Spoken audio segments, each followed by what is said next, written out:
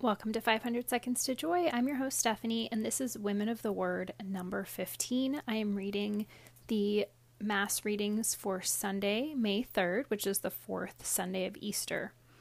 The first reading is from Acts chapter 2, verse 14a and 36 to 41.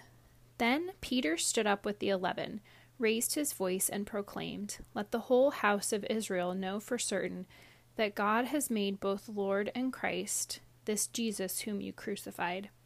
Now when they heard this, they were cut to the heart, and they asked Peter and the other apostles, "What are we to do, my brothers?" Peter said to them, "Repent and be baptized, every one of you, in the name of Jesus Christ, for the forgiveness of your sins, and you will receive the gift of the Holy Spirit.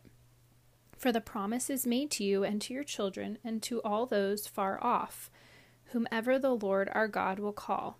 He testified with many other arguments and was exhorting them, "Save yourselves from this corrupt generation."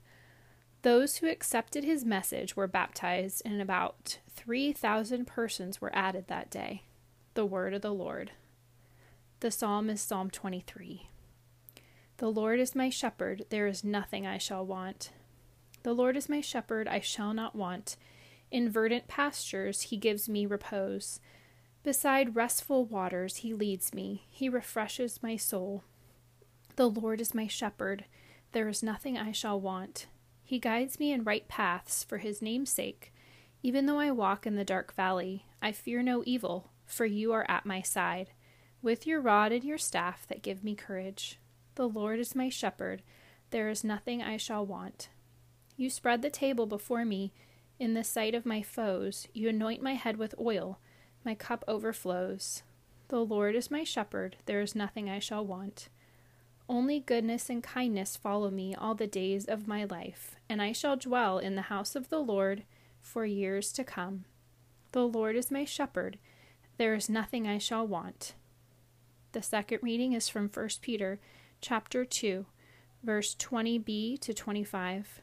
Beloved, if you are patient when you suffer for doing what is good, this is a grace before God.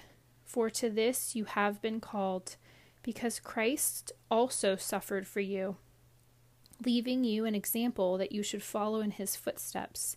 He committed no sin, and no deceit was found in his mouth. When he was insulted, he returned no insult. When he suffered, he did not threaten.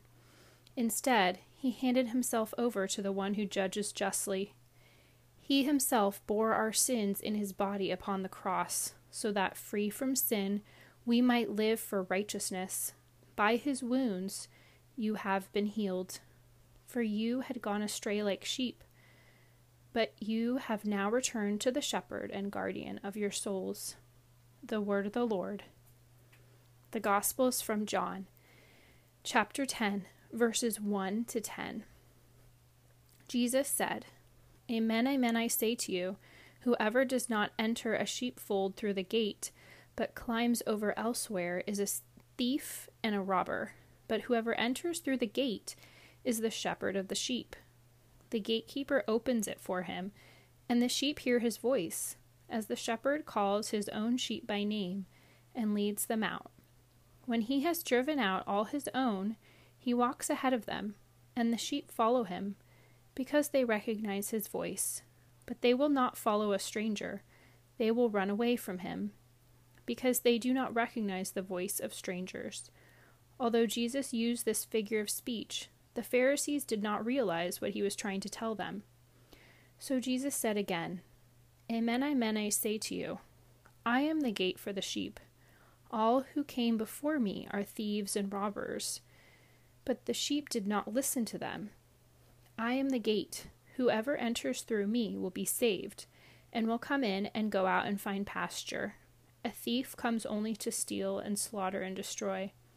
I came so that they might have life and have it more abundantly." The Gospel of the Lord. I love these readings, and I love thinking about Jesus as the Good Shepherd. And I want to read a little bit of the reflection from Father John Bartunik's book, The Better Part. And the subtitle is "A Christ-Centered Resource for Personal Prayer," So I actually use this book in my prayer time in the afternoon, and I love the way Father John Bartunek really breaks things down and helps you to reflect and meditate and really take these readings into your heart. So this book goes through all 4 Gospels. And so in particular, we're going to focus on today's Gospel, like we do, and it's chapter 10 in the book of John, verses 1 to 10. And so Father John Bartunek talks about how Jesus wants us to know that he's the Good Shepherd. He protects us. He cares for the people of God just as a shepherd does his sheep. And he goes on to say that as Christians, we don't only have a good shepherd, but the perfect shepherd. Now, all we need is to be sensible sheep and listen to the voice of the one we know. A flock of sheep needs both protection and nourishment. The corral, sheepfold, provides the protection, and the fields provide the food and water. Without the corral, they are vulnerable to attack. Sheep are notoriously bad at self-defense.